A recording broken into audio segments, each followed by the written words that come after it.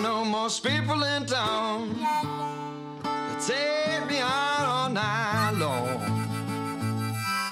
All right, welcome into the Whiskey 61 podcast. I'm Bo Bounds, and we are super excited to welcome in my good friend, Robert St. John, chef, restaurateur, author, and enthusiastic traveler, and I love this part, world-class eater, straight out of Hattiesburg, Mississippi. Robert St. John, welcome to the Whiskey 61 podcast. Bo, I'm honored to be here. You call me anytime. This is fun.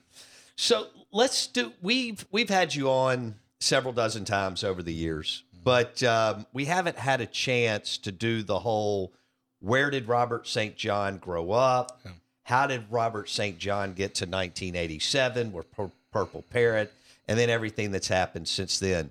So for our listeners, you grew up in the Hattiesburg area. Yeah, I was born in Hattiesburg, 1961. Family had been there for several generations. I have an older brother named Drew, who actually lives up here in Madison. Our dad died when I was 6, and my mom was an art teacher. They had met at Vanderbilt, and she hadn't finished her degree work up there. So he after he passed away, she went back to school and then ended up getting a master's degree. And so she was an art teacher. She raised my brother and me, never really remarried, raised my brother and me up, on an art teacher's salary. And, I had, really what I think of looking back, even though it didn't really, I grew up without a dad, but man, I had an awesome childhood. I mean, I grew up in a great neighborhood with a lot of friends, and those were in the days when, doors were left unlocked, and that was me in Belhaven. Yeah, kids could roam and just have, my mom knew that she wasn't going to be able to hunt, and she couldn't play football with these two boys, but she figured she could learn how to fish. And so there was a group of old Hattiesburg families that had fish camps down on a place called John's Bayou in Van Cleve on the Pascagoula River. Wow. And so she bought, I really don't know how she afforded it, but she bought a little fish camp down there. And so we spent our summers, and really my love of seafood and everything came from there. That's incredible. And so, yeah. And so this is late 60s? Yeah, it would have been probably 70s? early 70s. Yeah, so I was probably 10 when she bought that thing. So maybe I was 9. So 1970, and we put out crab traps during the day, and we'd fish for redfish and water ski, and that's a kid's dream. 100%. Yeah, it was it was a little bit of Huck Finn, on the Pascagoula River down there, which is a beautiful. I think it's the second largest. Water, maybe undisturbed watershed area outside of the Everglades. Damn. The whole Pascagoula River Basin. So it's a beautiful area down there. And, so we would cook seafood, and a lot of times, we would go to some of those old line coast restaurants, Barisev's, the Friendship House, and places like that. And so I never really thought of the food business. I'm in the restaurant business. Never really thought of the food business at that point, but I certainly thought about seafood and loving to eat. And that sure. Kind of thing. So your dad was at Vanderbilt, and what was he studying? Yeah, so he studied business. Okay. My family was in the newspaper business. My grandfather owned the Hattiesburg American. And he planned to, and did. So he got out of Vanderbilt, was in the Navy, spent 2 years doing his naval responsibility there, married my mom. And my dad moved back to Hattiesburg, and they were working at the newspaper. He was the business manager. And around that time, they sold the paper to the Hedermans. Around maybe probably right around the time I was born, 61 or so. Okay. But my dad stayed on, and he passed. He was 36 years old, a young man, 1968. So I think about those times with my mom, who would have been probably 34 years old and faced with. So my dad died 2 weeks later. Martin Luther King's assassinated. 2 months later, Bobby Kennedy's assassinated. And then they have the riots at the Democratic Convention. And I think back to my mom. I was oblivious. I was 6 years old. But I think back to my mom and probably what, those trying times, not only losing a husband and faced with, raising these two boys and not knowing, what in the hell we're doing. But the world was in turmoil at that time too. Sure. So she's a tough lady. She's still alive, 88 years old. She's in an assisted living home, but she's, I always had really, really good examples of strong women, in my life. My grandfather on my mother's side was kind of he was really a surrogate dad to me. So he filled some of that void. Yeah, he worked for AT&T, and they lived in on the Upper East Side in Manhattan until like 1970. I think he retired from AT&T. He was really he worked on Madison Avenue in the 60s. So if you look at Mad Men, that whole run, if you look at the photographs of my grandfather, his name was Hugh White. Then it's really, that was the era. We used to go up to New York and visit them. I'll tell you, I was in a doubleheader weekend with the New York Yankees and the Washington Senators.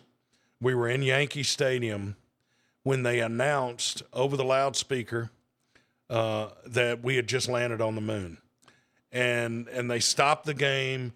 They played the national anthem. It was a really cool thing. And then later that night, we watched, watched them walk on the moon up in their apartment. But yeah, so he retired in 1970 and moved to Hattiesburg. He was from Nashville, but moved to Hattiesburg. And so he was, he was a great, great influence. He was a big outdoorsman. So any fishing or hunting or anything I did like that as a kid went through him. He was a great guy. But, I had a lot of, I didn't really have a dad in the house, but I had a lot of dads in the neighborhood. It was a really cool neighborhood in that all of these men who grew up together in Hattiesburg in the 40s. My dad would have graduated high school in 49. So give 2 years, take 2 years in that period. They all bought houses all next to each other in a subdivision. So we grew up. Pretty cool. Yeah, it was really, really cool. So, there were 20 houses with men who had gone to high school together, who were all the same age. So they had kids around the same time.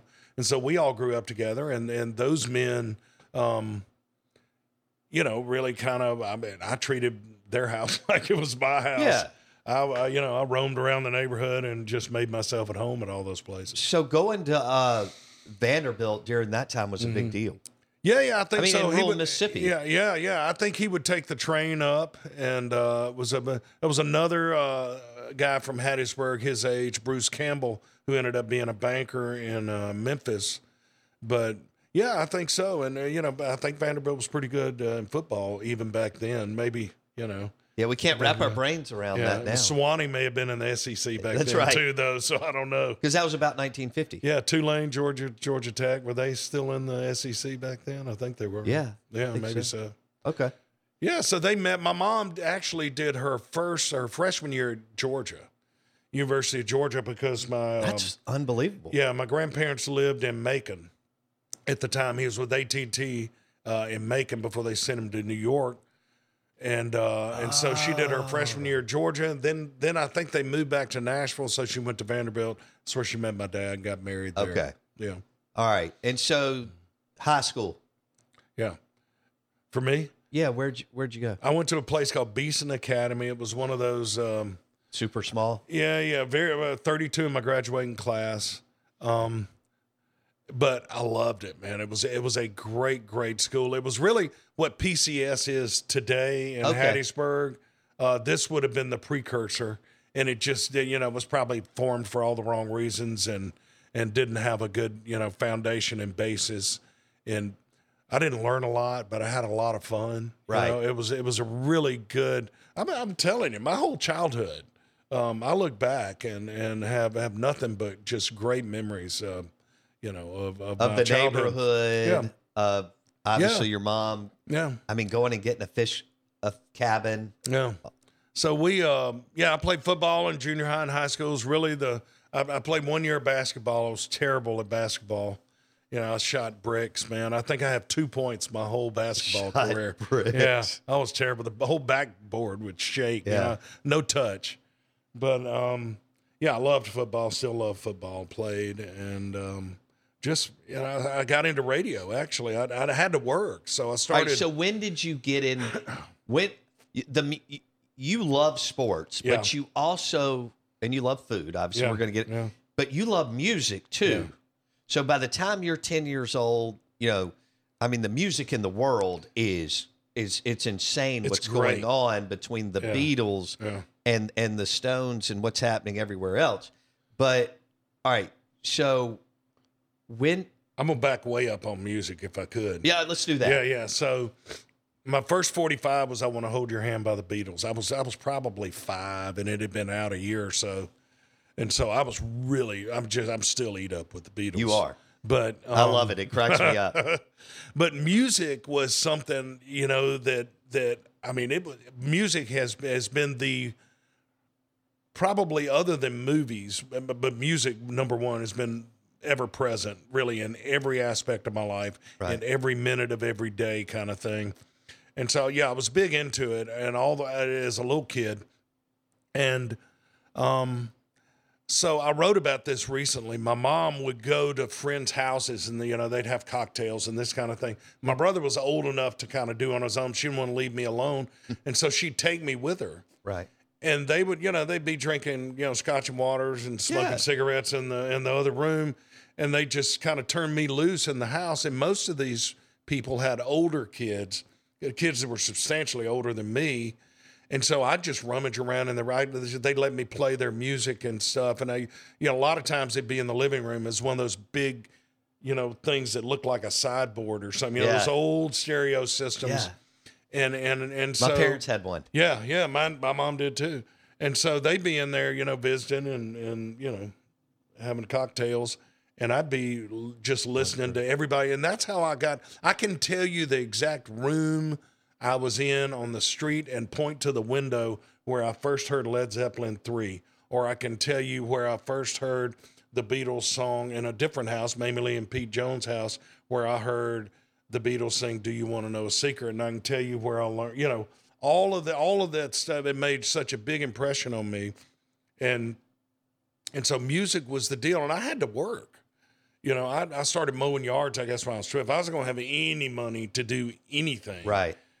I had to work. So I mowed yards at 12, but I got a job as a disc jockey at 15, working on the air. All right, real quick. Did Yeah. you have did you go to a concert Yeah. in your teenage years, or maybe I went to a in lot of col- concerts in my Did teenage you have years. one that just Something that sparked me, to become a DJ or just just- music that I remember? Yeah. Oh, I went to Reed Green Coliseum in Hattiesburg in the 70s. Got all of the great they had the University Activities Council was very, very strong there.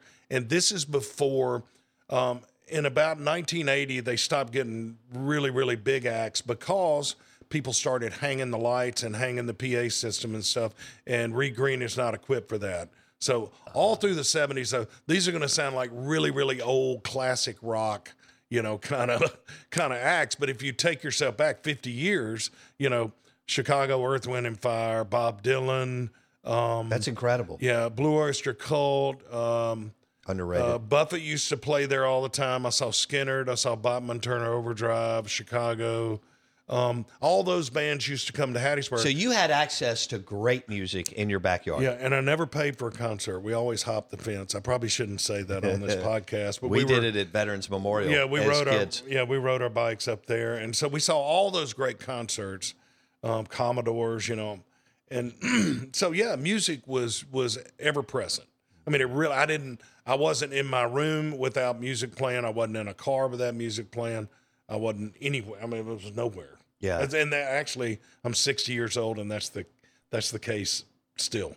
And all right, so take me to the DJ and the radio bug. Yeah. So at 15, maybe when I was 14, for my school's basketball games, I would play, and this is what, man, I take a little credit. I hadn't thought about this until I'm saying it right now. But I went to a Chicago Bulls playoff game one time in the 90s, saw Jordan play. I want to see Jordan play. And it was actually when Shaq was at the Magic, and Horace Grant had gone to the Magic. This was his first game back in Chicago. So the crowd was electric. And, they played that, it's the Alan Parsons song, to lead in. And it just builds up to this crescendo before Jordan comes out playing. Well, I did that way before the Chicago Bulls. And everybody does that now.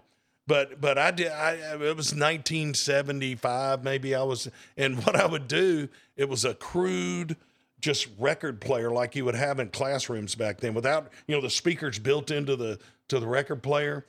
And I don't know why I started doing this. I never thought about it, but I was the guy who introduced it was junior high basketball at Beeson And you would Academy. introduce the starting lineup? Yeah, I'd introduce the start, and then I'd put the big, one of those big old, radio voice, voice microphones, and I'd stick it up next to the speaker. And I think the song was something by Foghat or something.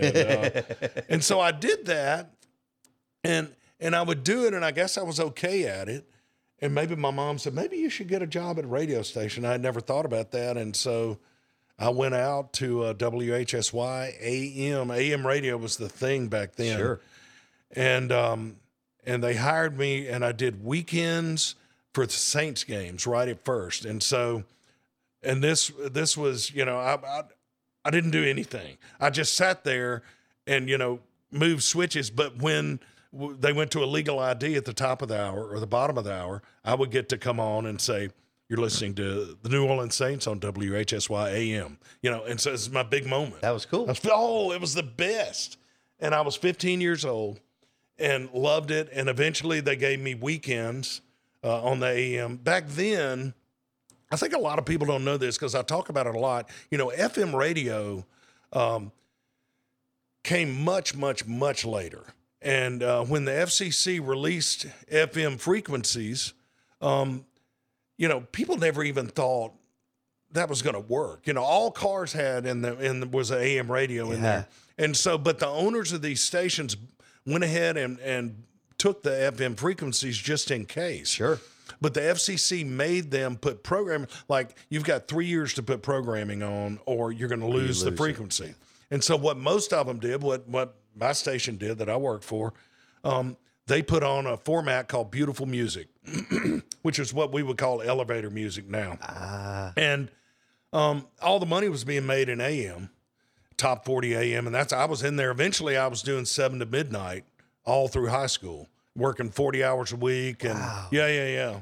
And you were loving it. Every you second. Probably didn't really think you were working. You know what they paid me? I think it was like $2.75 an hour was minimum wage back then. And the dirty little secret is, had I had any money, which I didn't, I would have paid them. I loved it so much. But I'll tell you, one of the coolest things I've ever been a part of to this day, I'm a 60-year-old man, and I'm still talking about this today. Actually, had a conversation at breakfast with this exact story I'm about to tell you. But WZZQ here in Jackson it was really, if you look back and look at some history with album-oriented rock radio in the 70s, which was really programmed by DJs. It was before corporate radio got in and they had certain playlists or whatever. Yeah. ZZQ in Jackson here was like the model. It was, I could barely pick it up on my clock radio in Hattiesburg. But those guys, Wayne Harrison, Perez, who is still in radio here, he did overnights for I don't know how long. But ZZQ was the station. And if you look at a list today, if you Googled, top album-oriented rock stations of the 70s, there may be WPLJ in New York, and there'll be several others. I forget the one, ROQ maybe in K-Rock out in L.A. But ZZQ in Jackson, Mississippi would have been probably in the top 5. I mean, it was a really, really good station. Wow. So our station, they were selling the AM, and the FM was just in there. Nobody, they didn't. So they would bonus. You buy AM spot, and we'll give you the FM. It was that kind of thing, which is hard to wrap your brain around. And they had, so you got to imagine computer technology in the mid to late 70s. They had this very, very antiquated, automated system, and it had 3 reel-to-reels stacked on top of each other, and then a big cart carousel over here where you stuck the commercials in, and the guy on AM would have to program, and you programmed it with pegs. Like, you know, it was very, very crude, and the thing went off all the time. But nobody was listening because it was, you know, this, you know, elevator music. And so we, like 3 of us at the station, started working on the owner, a man named Charlie Holt, and said, you let us do something with this FM. It's 100,000 watt FM, just nobody listening to this big stick out in the, you know, and it got all over the place. At 104.5 was the frequency. You know, let us do something. No. Finally, I think we wore him down after about 3 months, and he let us program it. But he wouldn't put any money behind it.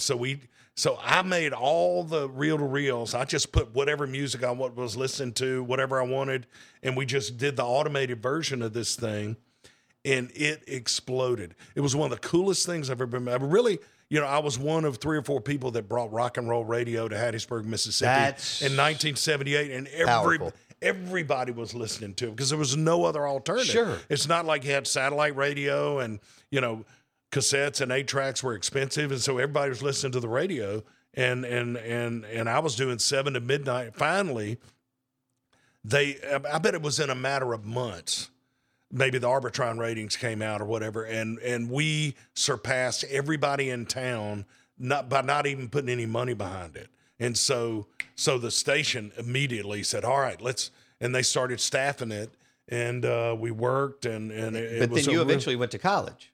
Yeah, and so you did this, and you made the station happen all through high school. I was part of a group of about 5 of people. Okay. That you know, the program director kind of came.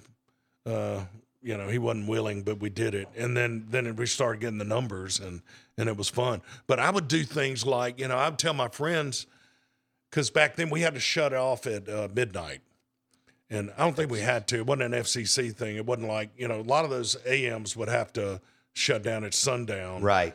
Because of other frequencies, but those clear channel stations. But we would shut down at midnight. And I would tell my friends who were out driving around, you know, in high school, you know, up to no good, I'd say, look, just keep the radio on and keep driving around. They'd be at a keg party or something. I'd go back there and I'd shut the transmitter down. And we'd play that national anthem, shut the transmitter down at midnight, sign out on the logs, and wait about 5 minutes, boom, and I'd turn it all back on, and then I would just track like Pink Floyd albums and Led Zeppelin albums, and so all my friends are riding around Hattiesburg, you know, listening to stuff, and we're just, you know, we kind of ran the whole deal. It was a lot of fun. Did at some point did you consider yourself a real DJ? Oh yeah, 100%. I think I was. I mean, I was working 40 hours a week. Yeah. I wasn't making any money, but I was working, and it's really when, you know, I was exposed to a lot of stuff. I probably, you know,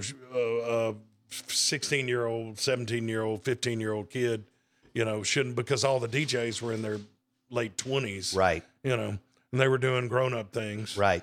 And so I was, you know, I was exposed to all the grown-up things, which is, I don't know, good or bad, but. Robert St. John on the Whiskey 61 podcast. All right, so then I was exposed to whiskey, actually, was one of those things I was exposed to. Yeah, and then so let's see, I'm trying to do the math. You're somewhere around a 1979 graduate. That's exactly when I graduated, yeah. I graduated high school in 1979. Didn't know really what I wanted to do with my life, but I had been working in radio. And so I thought, well, I was going to Mississippi State. My brother was already up there. He was kind of big man on camera. He had been bullied 2 different years, 76 and 78. And that was a big deal. Oh, it was a really big deal. Yeah. And he was good at it. And so went off and majored in communications because I figured, you know, maybe that's what I know how to do. And nothing really spoke to me at that point.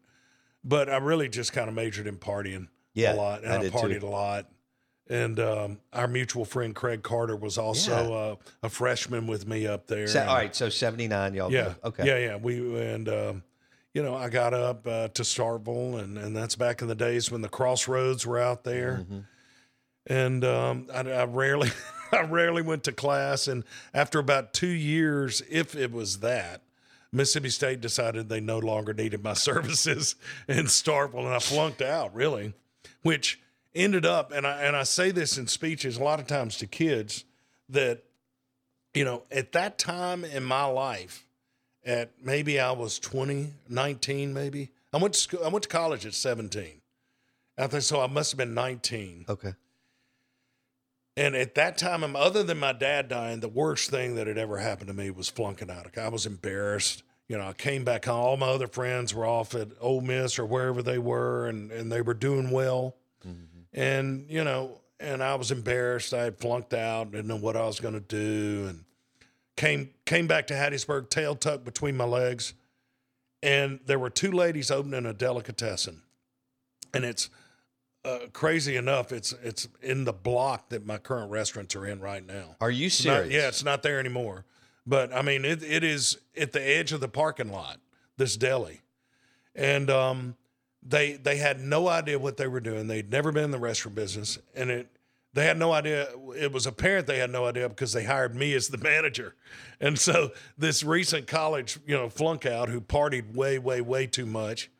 And it was one of those things, Bo, I'm telling you, how I remember, it was probably a little longer than this, but how I remember it today, 40 years later, is that almost the first day at the first shift in the first hour, something clicked in me, and it was like, oh, this is it. I love this whole restaurant thing.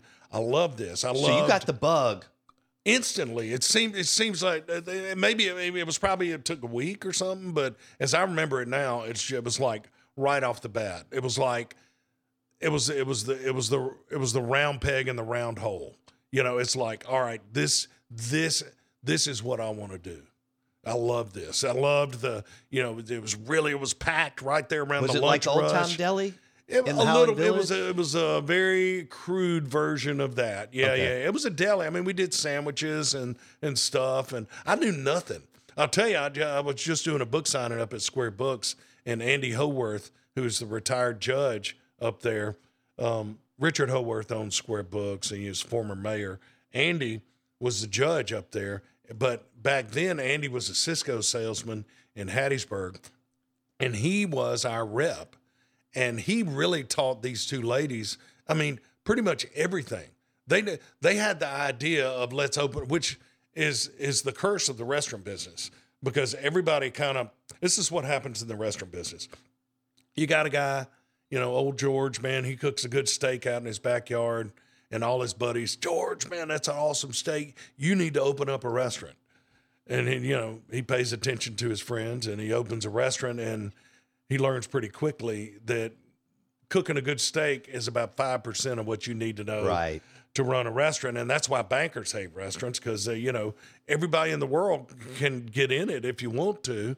And then that's what happened here. But thank the Lord for Andy Howarth, who, gave them guidance, gave me guidance, and we opened. And I loved it so much that I started waiting tables. So I managed the deli during the day, and I started waiting tables at night. Hattiesburg had a cock of the walk back then. I was on the opening crew, so I started waiting tables. Did Ken Jackson own it at that time, or was that later? It was a franchise that Brett and Drew Henson, who were Hattiesburg guys, Drew went on to own several restaurants in Tuscaloosa after that. But, so I was on the opening crew as a server there. And so I was working 2 jobs, just eat up with it. And I was like, I got to get back to school. The problem was I was partying too hard still. And so I kept getting in my way. Right. But I knew what I wanted to do. So I was fortunate enough that I guess at 19, I knew what I wanted to do with the rest of my life right then. Got the bug. I wanted to be in the restaurant business. Gave you the bug. Yeah, that was it. We're visiting with Robert St. John, restaurateur, author, entrepreneur. Out of Hattiesburg, Mississippi, you're listening to the Whiskey 61 podcast.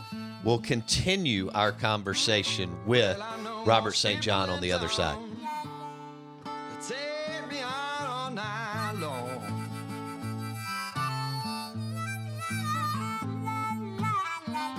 Well, I know most people in town Set me